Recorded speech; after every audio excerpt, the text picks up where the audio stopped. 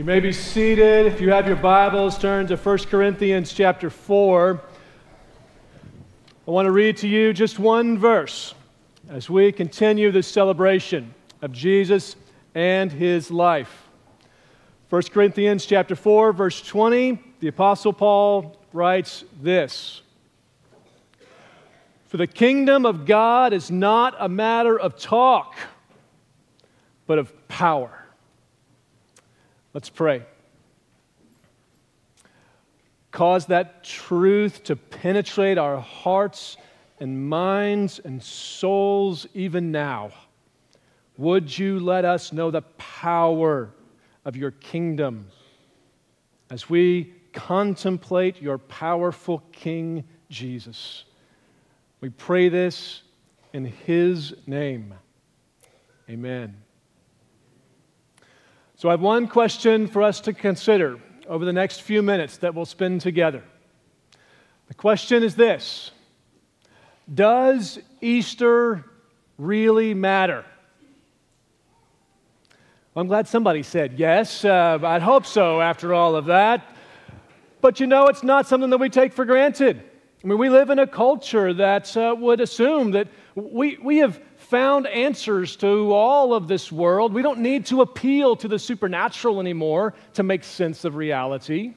Our culture around us would say that the story of a man who has died and then rose from the dead, that's the stuff of fairy tales and legends. It's not really necessary for human flourishing. Does Easter really matter? Well, it's a question that we all will have to consider at some point or another if we live in the real world of American society. So today, what I want to do is just point you to an answer for that question. Whether when I said, does Easter really matter, you immediately were ready to say, yes, of course it does. Or you were maybe thinking, finally, somebody asked the question that's been on my mind all day. Regardless of where you're at, when you come into these next few minutes, what I want to do is point you towards an answer to the question, does Easter really matter? When I was 13 years old, I got sick. I got really sick. My mom was a nurse, and I could tell in her face that she was worried, and not much worried her. But when I didn't get up off the couch and I kind of hunched over and told her how bad my stomach was hurting, she didn't take long to act. She loaded me up in the car and we went off to the emergency room, and sure enough, the doctor examined me and said, he has appendicitis. Now, as a 13-year-old boy, I'd never heard of appendicitis. And when the doctor said, oh, well, we're going to have to go in and cut it out, I was a little anxious about that thought. I didn't know what appendix was, but I was pretty sure I wanted it to stay put. But the doctor said, no, it's infected and inflamed. If we leave it, you're going to die. So we got to cut this thing out. You don't really need it anyways. It doesn't really do anything for you. It's a leftover organ. Appendixes they're just there. So it's not a big deal. You won't even know that it's gone. Well, he did the procedure and cut my appendix out. He offered to let me keep it as a souvenir, but by that time I was done. I did not want to see anything else with that appendix. And I've lived my life just fine until about 2009. About 2009, I read an article published by the National Geographic News. The title was Supposedly Useless Organs. And I thought, well, hold on a second. I thumbed through, and sure enough, one of those supposedly useless organs was the appendix. Come to find out, scientists now have decided that we actually do need an appendix.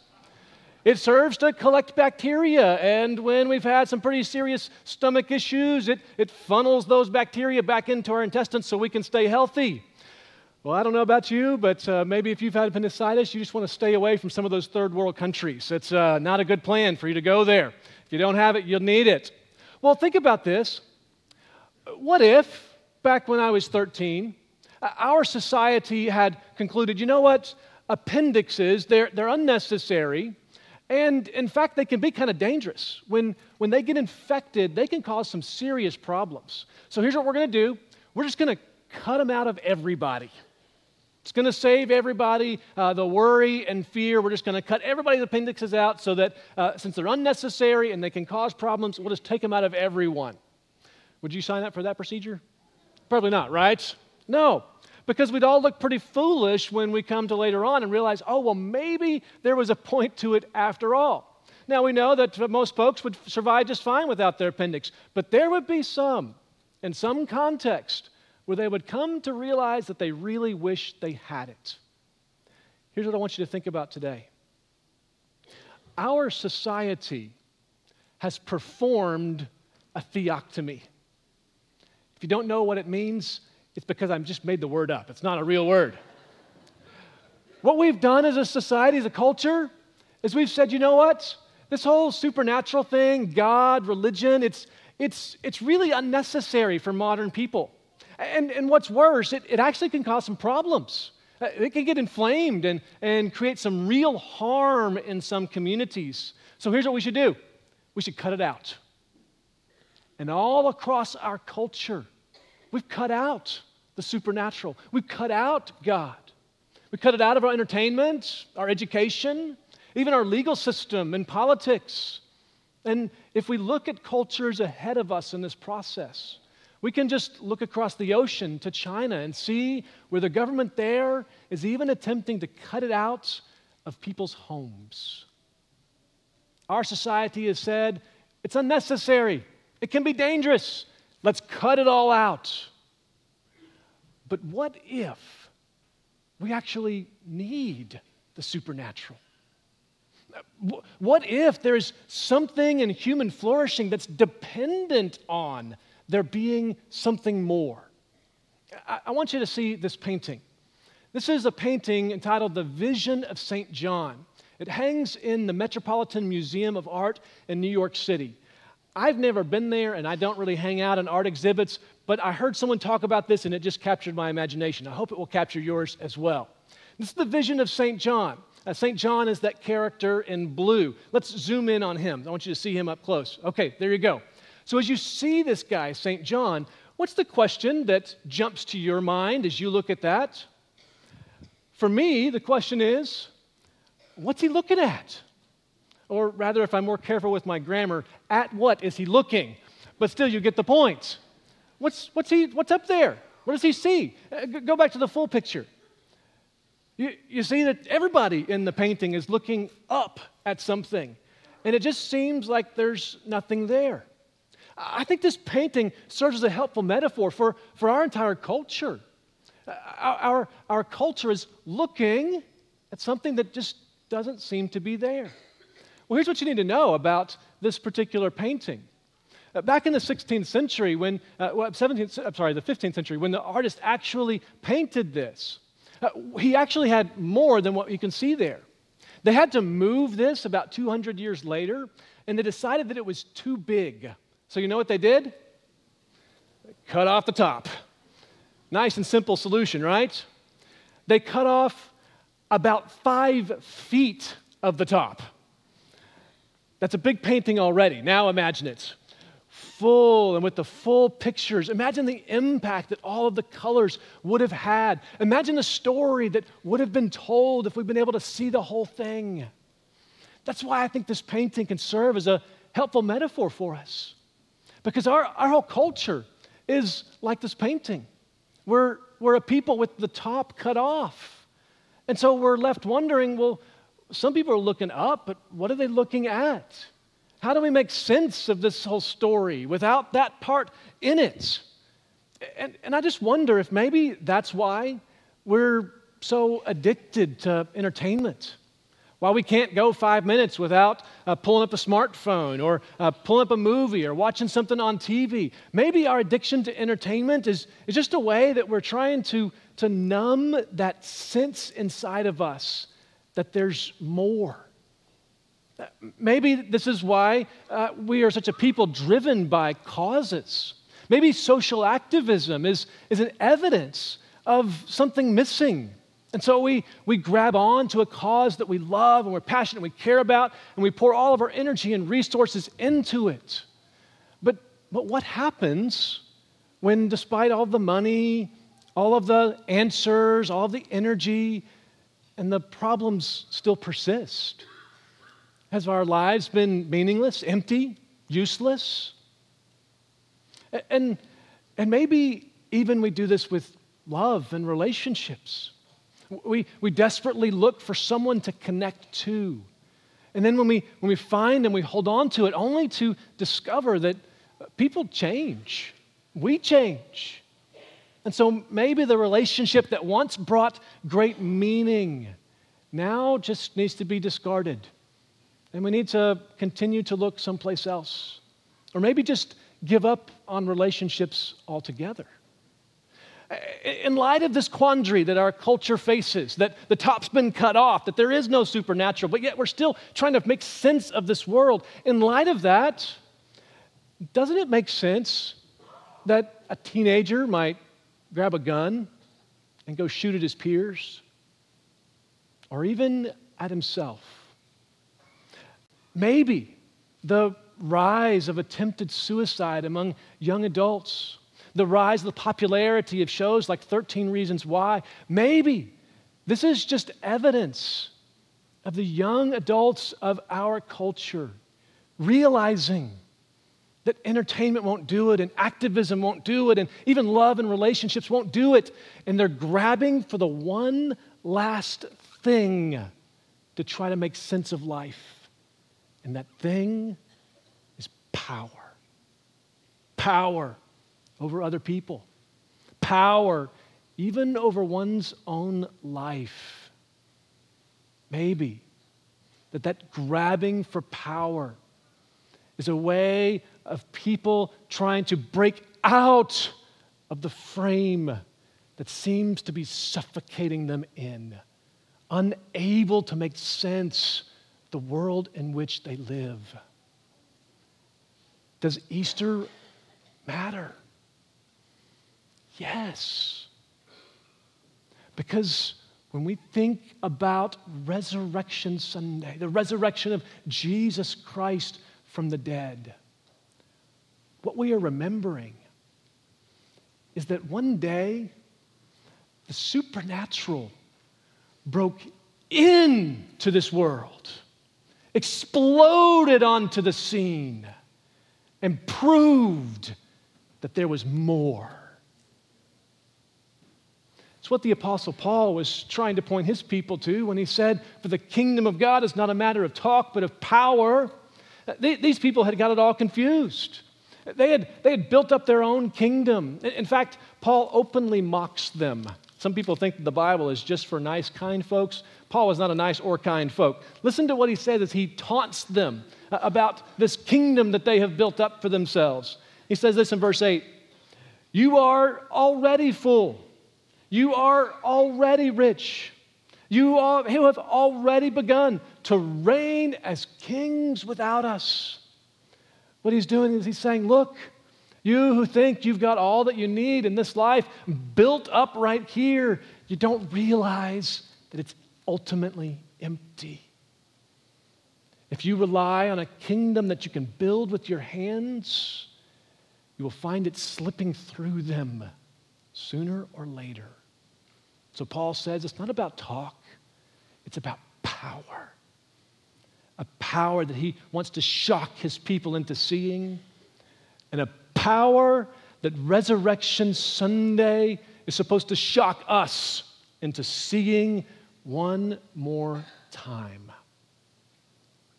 And so some of you are here and would say, yes, that's the resurrection power that I believe in. Well, I just want to, again, ask that question. Does Easter Sunday really matter? Because if we think about it this way, what would your life be like if there was no Easter Sunday? What would be missing if there was no celebration of resurrection? Would you still be able to build morality, build significance, build purpose? Would you just have something extra to add on? If that's all that Easter Sunday brings for you, then you might not be so far away from those who would question whether or not it exists at all. You see, the point of Easter Sunday that I think a lot of Christians, believers, people, if you grew up around church, a lot of people tend to think that Easter Sunday is really all about victory over death.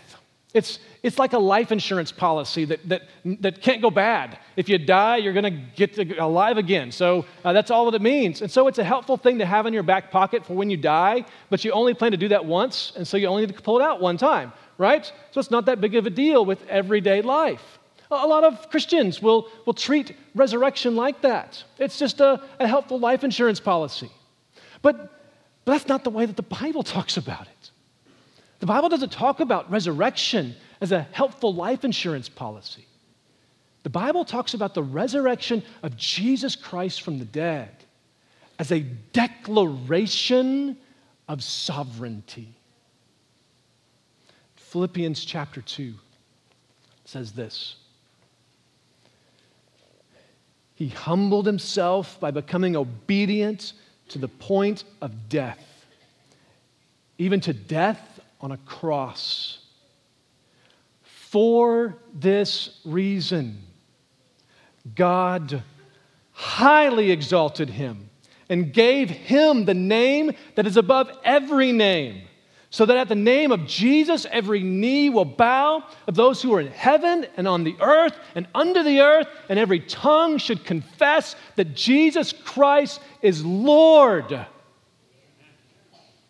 Not that Jesus Christ is a helpful life insurance policy.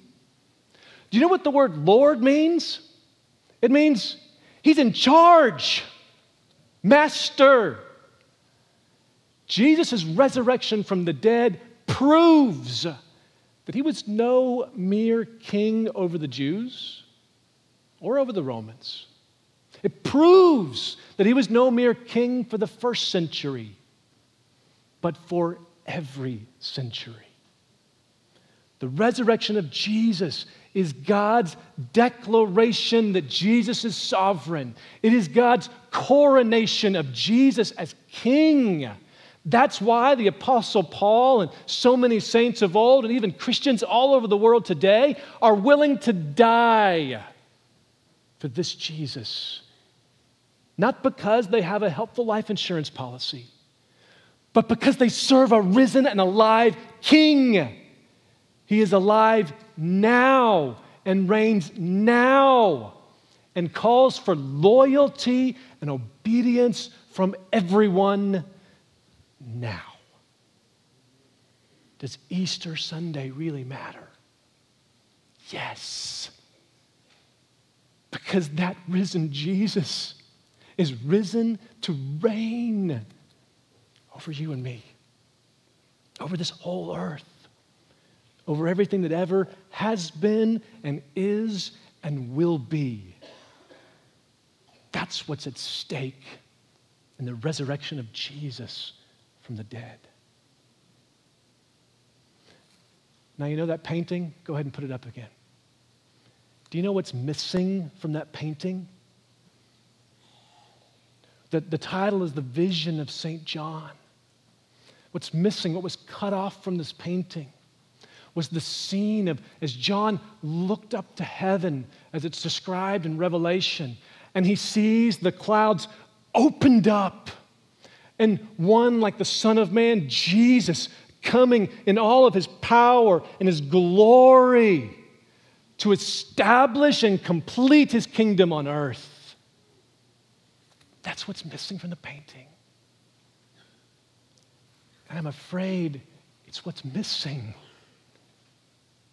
from what we call Christianity. Someday, the clouds will open up, and that risen Savior will come as King and complete his reign here on earth.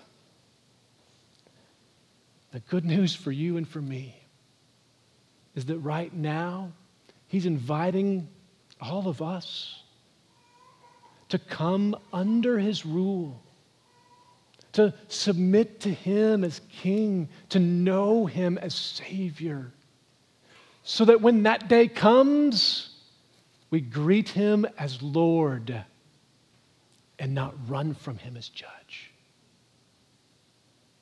You can know him in this way today. His invitation is open to you to come and trust him now. Build your life on him now. His invitation is open to those of you who have walked this road but have walked away. It's still open. Come back to him now. His mercy and his grace is good for you today. Come back. Orient your life here. Don't waste your life chasing what this culture is chasing. And if you have already come under this risen King, then today and every day, do you know what our job is? It's to look up. We are to be like St. John in this painting, looking up towards that risen King, so that the people around us ask the question, what are they looking at? And we have an opportunity to say, King Jesus. Look up at him today. Come to him now. Let's pray.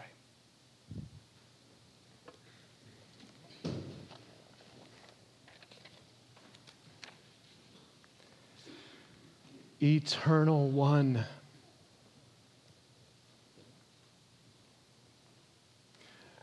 we recognize that our view of this world is so small. Would you open our eyes to see it as it is, to see you as you are, to know Jesus as our King. Today, would you grant us the courage to move towards him just as we are, to trust his mercy and to live under his power. Would you cause us to never again be satisfied with talk that lacks the power of our risen King Jesus? We pray this in his powerful name. Amen.